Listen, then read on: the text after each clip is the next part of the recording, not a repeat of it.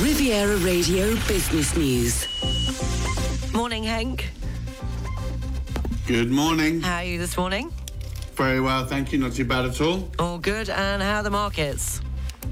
Well, US and European equity futures are under a little bit of pressure this morning following a weak session in Asian markets overnight. As investors weigh the prospects of central banks tightening policy more than previously expected to try and tame inflation. The dollar has been ticking up. It's been advancing against a group of 10 currency basket. As Treasury yields climb in Asia, this after trading, of course, on Wall Street was closed for President's Day yesterday. MSCI Asia Pacific Index is down 0.7%. That should set us up for a weaker start on the European bourses this morning. Currently calling the FTSE down 14 points, Euro Stoxx 50 down 13 points, DAX over in Frankfurt down 42 points. Now, I mentioned it in this morning's business news, but maybe you could expand on the results this morning from HSBC.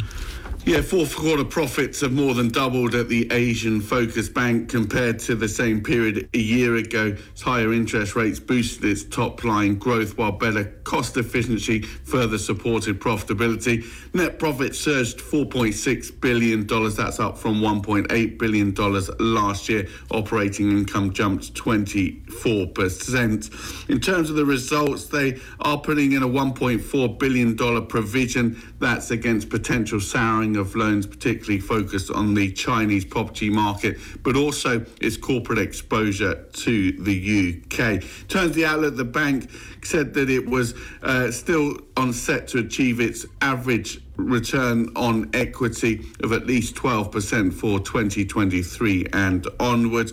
Also guided for at least $36 billion in net interest income for the new year. Bank said it would pay shareholders its biggest dividend in 4 years. So positive set of numbers coming through from HSBC this morning. And Meta are going to charge users.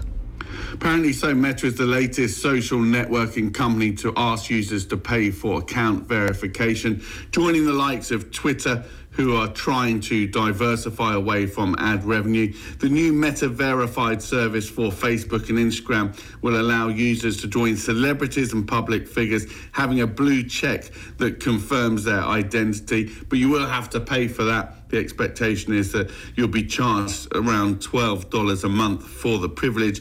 Revenue is could be important for the business. Remember, Meta had revenue last year of around about $117 billion. Analysts suggest this could add a further $2 to $3 billion to that. It could be good news for creators as well, allow them to protect their content and for their posts to stand out. Increased visibility will mean prominence on the platform, according to the company.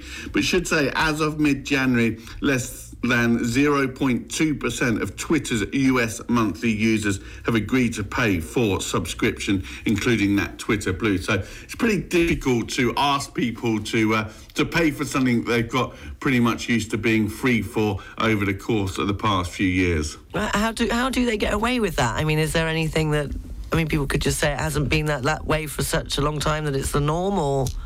Well, I don't think people are forced to take it. I guess people, at least at the moment, are still able to carry on using the service in the same way. The question is, will you get some enhanced visibility if you sign up for the monthly subscription? One would suggest that will be part of the package. So at the moment, it feels like somewhat of a level playing field in that if people are interested in what you have to say, then your popularity will increase and your tweets and your posts will rise up the rankings. People maybe will be able to pay to get greater prominence in terms of the service. So taking some of that democratic approach, you could argue, out of the way in which the algorithms run. Will you be paying for it?